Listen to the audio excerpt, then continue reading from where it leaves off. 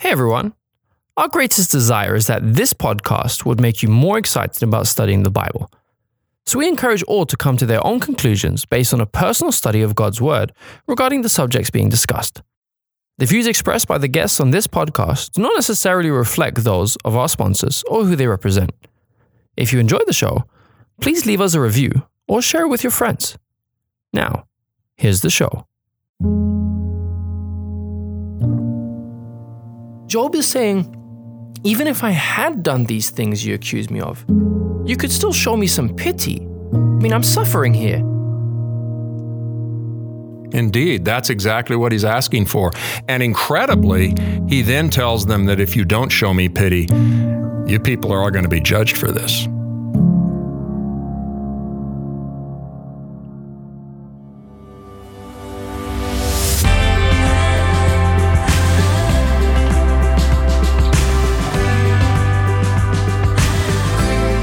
I'm Dean Cullinane, and you're listening to Why They Did That, a show that explores the motivations of biblical characters and how their choices can guide yours.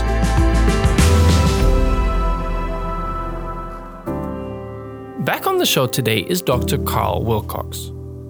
He's got his PhD in medievalist studies, which basically means he's an expert in medieval history, literature, and philosophy. But his real love is the book of Job. Now, this may seem insignificant at first glance, but let me ask you, have you ever wondered why Job treats his second set of daughters better than his first?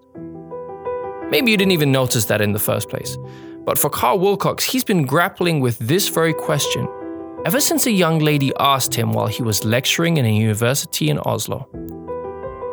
We pick up the book of Job in the prologue, the very beginning of the book, in the first few verses. We're introduced to Job, and then his 10 children, 7 sons and 3 daughters. He has a big family. Now, the narrator points out that the 7 sons have their own birthday parties, of which the daughters are invited to, but it seems as though the daughters don't have birthday parties of their own. Now, if you've read the book of Job before, you'll know that all 10 of Job's children die at the hand of Satan. But in the epilogue at the end of the book, God blesses Job with another 10 children. But this time, there is a focus on the daughters and how Job treats them differently. It's seemingly a minute point, but Wilcox believes that that's where the Bible really comes to life.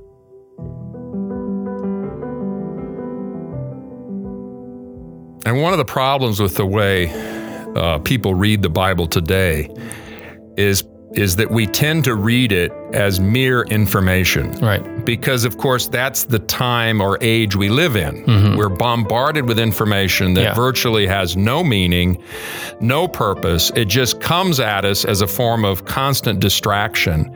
And we have learned, I believe, to read the Bible as purely informational. Mm-hmm. And what this means, in effect, is that we read the Bible to merely confirm what we already know or think we know, or to confirm our own prejudices or biases. Sometimes we need to confirm the truth, but we rarely learn anything new from the Bible, because when we encounter details in the text that don't immediately fit into our preconceived truths, we simply dismiss them as filler, as padding, and move on. But of course, in doing that, we miss out on all kinds of possibilities that we need to understand if the Bible's to be relevant to our actual lives. So essentially what we do is we relegate this information to, it becomes Bible trivia. Indeed, it becomes the material for Bible games. What were the names of Job's 3 daughters in chapter 42? And the wiseacre in the room can raise his hand and rattle them off. And then the question, of course, that we don't ask is, so what? Yeah, why in the world is that important? And in reducing the Bible to information content, we basically condemn ourselves to religious lives where there's whole tracts of personal experience that the Bible never speaks to, at least as we understand it, because we've neglected whole books of the Bible which don't immediately confirm what our sort of pet themes are. In fact, if we read the whole Bible with great interest, expecting every detail to have significance, I think we would discover that the Bible speaks to the smallest details, the most mundane aspects of our lives, which of course most of our lives consist of. Which tells us that there's no part of Scripture that we can afford to just gloss over. Yep. It's not like the author had to meet a certain word count before he could submit the book of Job. And at the end of the book, his new daughters even have their names mentioned, whereas we never knew the names of the first set. Yeah. This isn't just a copy and paste of the prologue as it's so often read. No, in fact, we weren't told the names of his first set of sons either. That's true. All that first set of children remain nameless, but in the cameo and the epilogue, we're given the names of these 3 daughters. Notably, we're not given the names of the 7 sons. Still, yeah. Yeah, so clearly the narrator is emphasizing daughters to an extent. He's prioritizing them over the sons. In fact, we can read the names, and he called the name of the first Jemima, the name of the second Keziah, and the name of the third Keren-Happuch. These are real women, real daughters. They have names, and that's a significant contrast to the prologue, where, of course, neither the sons or daughters are named, but the sons have priority because their birthdays are mentioned. Wait, it mentions their birthdays? Yes. We learn in the first chapter of Job, verse 4, that Job's sons, and I'm quoting here, would go and feast in their houses, each one on his appointed day. It's important to understand that that phrase, appointed day, or his day, has a Hebrew equivalent, and it actually means birthday. How do I know that? Well, if you go to chapter 3 of Job, verse 1, we find that Job opened his mouth and cursed the day of his birth. His birth is the same Hebrew phrase as we find in 1:4, where it says each of the sons feasted on his appointed day. So we find equivalency there. It's pretty obvious then from chapter 3, verse 1, that each of these sons had a feast on his birthday. These were birthday feasts, birthday parties. And of course, the daughters, while invited to the sons' birthday parties, have no birthday parties of their own.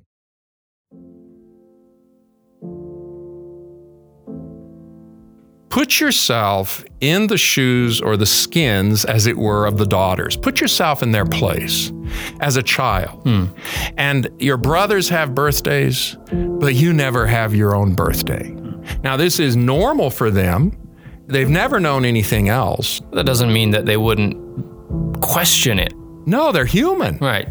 They feel left out. And of course, at some point, they're told, well, that's just the way it is. And of course, this is exactly the problem in how a patriarchal society can treat women. They can become less than fully human, and the sons get everything. So Job, at some point, we can infer this, I think, based upon how dramatically he changes in his treatment of his daughters. At some point, he is sensitive to that. Why else would the narrator mention the fact that the daughters are invited, but they never have any birthday parties of their own? Now, someone will say, well, there's no evidence in the epilogue that they had birthday parties after Job suffered. There doesn't need to be. They got something far greater. They got inheritance. They got inheritances. So I know which one I prefer. Yeah, we can easily assume they had birthdays as well. It's a dramatic, it's not just cosmetic, it's a dramatic change in treatment.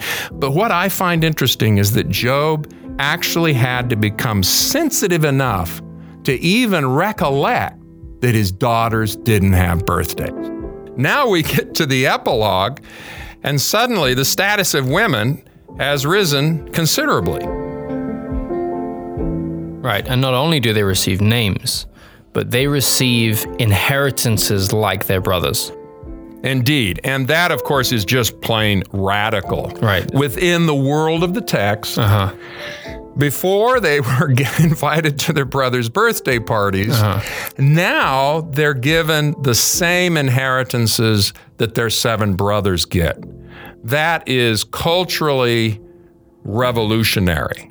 You could argue perhaps that Job now values his children more, having lost the first set of children. I don't personally find that argument persuasive. I don't think that that's how parenting works. So something's changed. Something's changed for Job, where he is now, essentially he's treating his second set of daughters better than he treated his first. Indeed, he is. All the evidence points in that direction. If you look at chapter 42, verse 15, the narrator goes on to say that in all the land were found no women so beautiful as the daughters of Job. Now, this is arguably the case, but the beauty is probably not as important as the simple fact that their beauty is now appreciated. And of course, there are some commentators who believe that there is an element of sexism here, that maybe Job only gave these girls inheritances because they were so attractive. I think that's ludicrous, because then the inference has to be drawn that Job's first set of daughters were either ugly or lamentably plain. And I doubt that's the case. I think what we're learning here is that Job is, or the narrator in this case, is identifying femininity as valuable because femininity is expressed through feminine beauty, and to appreciate that beauty is to appreciate the feminine. Right. Now, this may not be very feministic according to feminist theory, but it makes perfect sense to me that one way you can valorize women is to appreciate their femininity. Is it really feminism? That is, does feminism really valorize femininity when it tells women that in order to be of value, they have to be more like men? I think it's interesting that oftentimes in modern media, the role of the patriarch, the man of the house, is comedic now. Oh, yeah. He's a joke. But I think that the book of Job is trying to tell us that you don't need to devalue man in order to elevate woman. Yes, the book of Job corrects that because it shows us a patriarch who takes responsibility for assuring that his daughters receive what they deserve. And then it goes on to say in verse 15 of chapter 42, and their father gave them an inheritance among their brothers. Something has changed. So we've mentioned that Job practically loses everything, well, except his wife. Yeah. But his suffering really peaks in chapter 19. Yeah, it's a powerful chapter. And when I first began to ask the question, why did Job change in his treatment of his own daughters, I assumed that his suffering was the catalyst for that change. But then I realized I needed to find that in the text. Before he suffers, we see benevolent exclusion. The daughters are invited, but they're not really included. Right. They're just observers. How does Job come to see that? Well, I think it's in chapter 19. And in chapter 19 of Job, in this particular speech, narrates what it was like for him after Satan had destroyed his family and taken everything that he had. Because remember, the culture assumes that Job has been punished by God. At this point in history, there's no evidence in the book that they really knew anything about Satan. It had been forgotten, lost. Of course, Satan wants us to think that he doesn't exist, that God is responsible for all of his ill will towards humanity. So as far as the culture is concerned, everything bad that's happened to Job has come from God, and therefore Job must deserve it. Right. Job, of course, can think of nothing that he's done. Therefore, he can't think of anything to repent of. So they've reached this impasse. But the surrounding, the people in his community, his social circle, they have decided that he is so incredibly wicked that they dare not even associate with him, apart from, of course, verbally trying to sort him out. So verse 14 of chapter 19, this is what Job is telling us about his suffering. You know, we always try to reduce Job's suffering to boils. Now, boils are nasty. Sure. But I've heard far too many sermons where you would think that that's his only suffering, is the fact he lost his estate and he has a bad case of skin disease. But the text tells us that his real sorrows are they're far greater. Right. And they're enumerated here. He has removed my brothers far from me.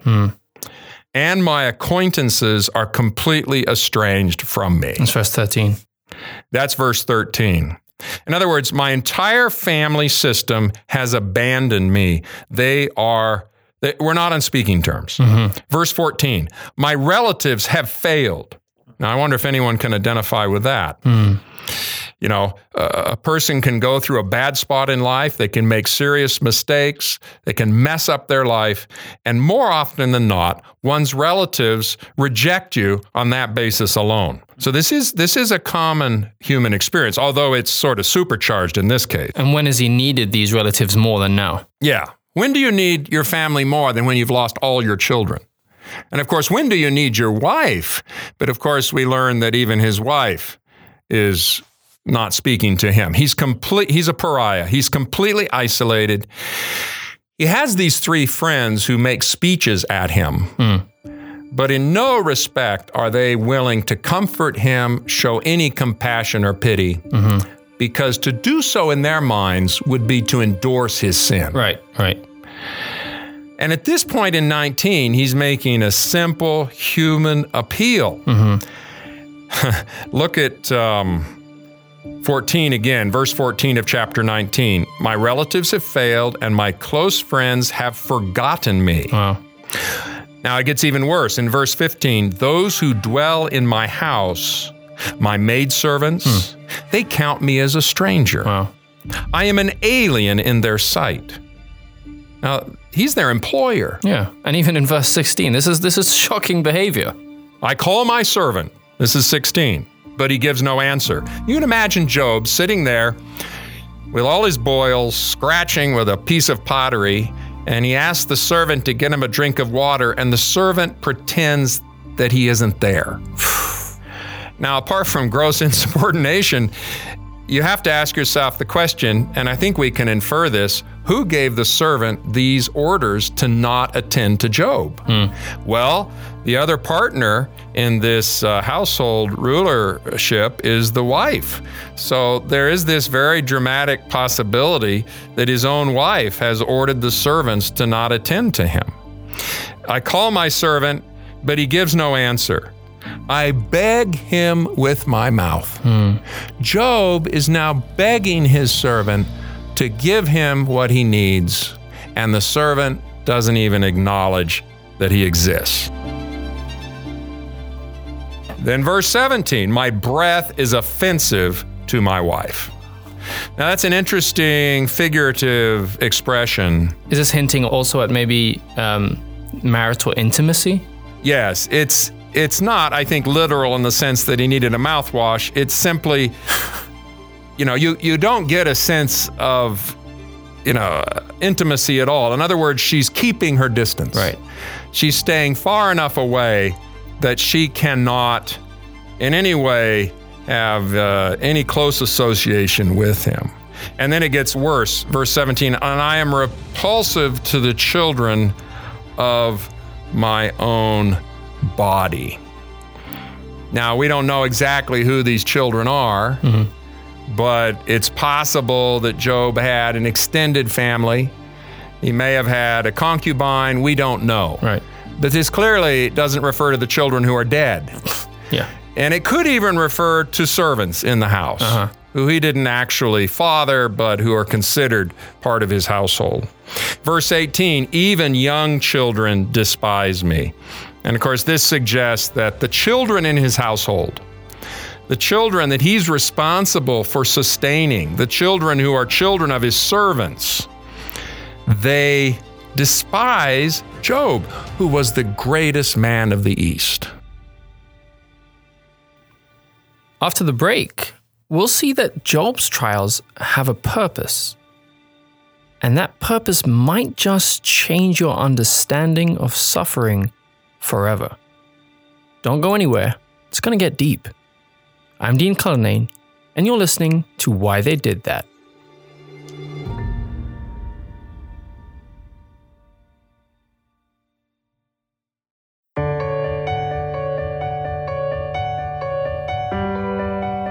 Did you know that over 40 million Americans suffer from anxiety disorders? Yet only 35% or so of them even receive treatment. The Nedley Depression and Anxiety Recovery Program, located in Weimar, California, is a 10-day intensive program offering the most comprehensive treatment for depression and anxiety available in the United States. You'll learn how to manage your stress, overcome addictions, deal with loss, trauma, and suffering, and how making a few lifestyle changes could give you a whole new lease on life. You can find out more and check when the next program starts at depressionthewayout.com.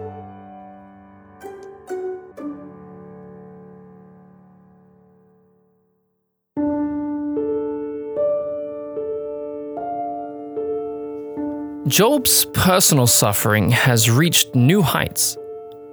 He's shunned by those he loves. His friends are telling him God is punishing his sins. His wife won't come near him. His servants disrespect him. Their children mock him. It's an unbelievable turn of events in the life of Job. But he's not alone in his suffering, is he? You see, this book, this story of Job's suffering, isn't in the Bible just so that we can know about Job's life. It's there so that we can know about our own life too. The Holy Spirit really wants us to imagine what this would be like if I were Job and everybody that I know. You think of your own mother, your own wife, your own children, the people that you depend on.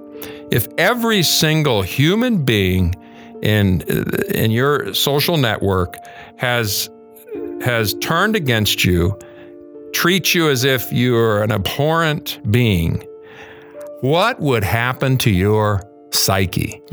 What would happen to your emotions? I have never had this experience. Yeah, me neither. It's really incredibly painful. Verse 19, all my close friends abhor me. I read that. And then those whom I love have turned against me. He loves them. They hate him. This is as close as a human being can get to the experience of Christ's sufferings, sharing in Christ's sufferings. Christ loves those who hate him, but Job is not Christ. He is not Jesus. He is blameless. He is a man who is closer to God than arguably any other man in Scripture, and yet he cannot bear up, humanly speaking, again under this incredible burden of social isolation. These people, I think we can assume from verse 13 through to 19 that these people that are within his house, within his social circle, it's essentially their theology, their understanding of God that is causing them to shun Job. Yeah, Dean, that's an excellent point because they feel virtuous in their treatment of Job. And this is the danger of a false understanding of God.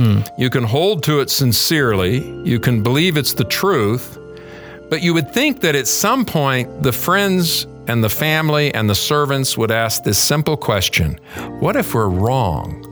What if Job really is sinless? But they never consider that. But they never do. So I think we can understand that when they rejected Job like this, even though he still loved them and needed them, they did it partly because they were simply not willing to acknowledge that they could be wrong. And that's not very human. I think this is one of the gripes that the world has with Christianity today, is that there's this indifference to suffering. Yeah, and one of the most annoying things about many Christians is that anytime they're confronted with a serious example of human misery, they fall back on some shallow platitude or some mantra, rather than simply acknowledging, yes, in the sinful world there is pain, and I don't have any easy pat answers. Yeah, we come out with, these phrases, oh, it'll all work out, everything will be fine, God won't give you more than you can bear. But essentially, none of that matters to Job. That's not what he's looking for. He's looking for something more human. Yeah, we can believe the scriptural promise that God will not, he'll provide a way of escape, or he won't test us beyond what we can bear. But I think if you quoted that to Job in verse 19, I think he might get a little bit angry because he's not bearing up very well. He really does not like it, and he's willing to be honest about that. Verse 21 is Job confronting them with this question: if you were in my place, wouldn't you want pity as well? But of course, they never are in Job's place, or so they assume. Yeah. And he's simply asking them, why are you treating me? And I think he might have rephrased this question at the end of the book. Why are you treating me as Satan does? Satan treats people that way because he knows that if he can get you to sin, and then he can get you to the point where you really believe that you're a hopeless case, then he's got you for eternity. And there's nothing that drives sinners to desperation quicker than rejection by everybody they love. God says that Job is blameless. But his friends, his family, they think that he's done terrible things and deserves what's happening to him. Yeah. But Job is saying, even if I had done these things you accuse me of, you could still show me some pity. I mean, I'm suffering here. Indeed, that's exactly what he's asking for. And incredibly, he then tells them that if you don't show me pity, you people are all going to be judged for this. You'll be lost. And that's prophetic, that you may know there is a judgment. In other words, a failure to show compassion for a person, not even if they have sinned and are suffering as a result of their sin, a failure to show compassion for that person, according to Job in verse 19, and we see this at the end of the book. This is verse 29 of chapter 19. He says to all of these people who have ostracized him, he says, be afraid of the sword for yourselves. Right. For wrath brings the punishment of the sword, that you may know there is a judgment. In other words, your failure to show pity on me now, it will bring wrath upon you. It is unethical. It is not Christian. So we can flip this around and ask ourselves this simple question: do we think of God's judgment solely in terms of sins, as in the classical 7 deadly sins, or do we think of the possibility that we may face judgment and lose eternal life because of the sin of callousness? I'm not minimizing, the fact that you can be lost forever because you've committed adultery. Sure. But Job is telling us at the end of chapter 19 that you can also be lost forever because you refuse to show pity to the adulterer. Is it possible that when someone commits what we would consider a socially unacceptable sin, are we willing to take the risk to show them compassion? Because it's too easy to say, well, that's socially unacceptable, so I can't show you compassion, or I'll be guilty of endorsing the sin, justify ourselves, and then be lost because we would not show pity. This is a really serious ethical message that can only come out of personal suffering. Right. Because arguably, Job might have been just as pitiless had he been on the other side of the fence. But because he has suffered, he now has a new experience in terms of what suffering, in a sense, should inspire in other people. And we see this, of course, in the life of Christ. Jesus reached out to people that were so sinful that all the other believers in the community had given up on them. Jesus especially drew near to those persons. Yeah. And even though we know that theoretically, in practice, it's our fallen instinct to withdraw ourselves from the person who's messed up morally, where actually, in fact, they need at that point pity and compassion. I'll never forget in a church, there was a woman who had committed adultery, And as an elder, I was in a meeting where we talked about what the results should be. Right. Now, the church handbook recommends disfellowshipping, but having disfellowshipped the person, you then give them special attention. You show them compassion. You draw near to them to help them come to a place of repentance. Right. And I'll never forget, the church decided not to disfellowship her because they felt that would be, too much for her to bear. But then I noticed that after that, people stayed away from her. No one was mean to her. No one went out of their way to condemn her. But rather like Job's first set of daughters, she was invited to church, but she was never really included. And the Holy Spirit spoke to me and said, Carl, invite her to go hiking after church. So my wife and I invited her to go hiking with us after church. Now, she was already in a state of repentance. Right. It was pretty obvious. At this point, she needed to know that she could be back in the group. And that's the duty of the Christian, in that our efforts should be remedial.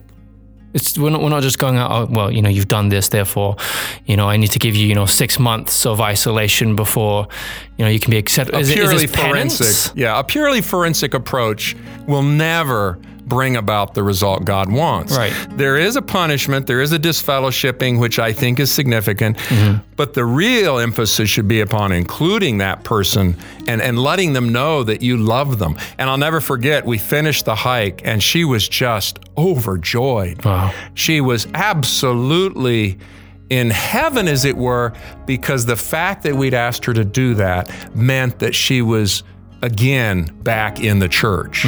Now, I hate to say this, but it's very easy for a church like that to include her, but never actually really include her. And, I think one reason we do that is that we don't put ourselves in that person's place. If I were her, what would I need? But see, Job never had to do that with his daughters. Right. He never had to empathize with them because, he had done what he thought was appropriate. But once he suffered, that was the spark. Now he sees every other human being in a new dimension. He's incredibly sensitive to suffering in other people because he's experienced it. In other words, he can never look at anyone else in the same way again because now suffering defines him. Suffering's changed him. Irrevocably. Well, if suffering then is the spark that has prompted Job to treat his daughters differently, then what should suffering do for us? Those who would identify with God's purpose are going to do all they can to ameliorate suffering. Whether that's on the physical level, the medical level, the psychological level, in all aspects of life, we ameliorate suffering in the name of God.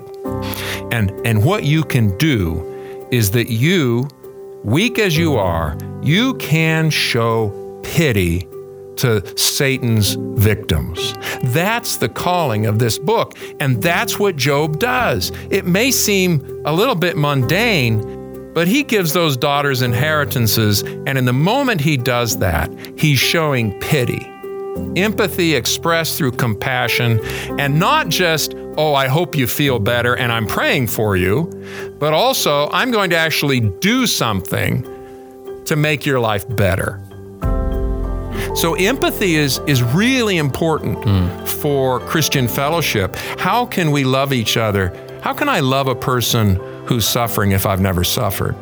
Now, for many of us, we have suffered because we've sinned and we've suffered the consequences. Jesus, however, never sinned, but suffered all the negative consequences so that he could empathize with me. So Jesus is empathizing with your suffering, even if it's deserved right now. He's not condoning my sin, but he's showing pity for my human suffering. And that's a really important aspect of the gospel that we see all throughout Christ's life. He's empathizing with people who are lost, even though he himself has never sinned, but he has suffered.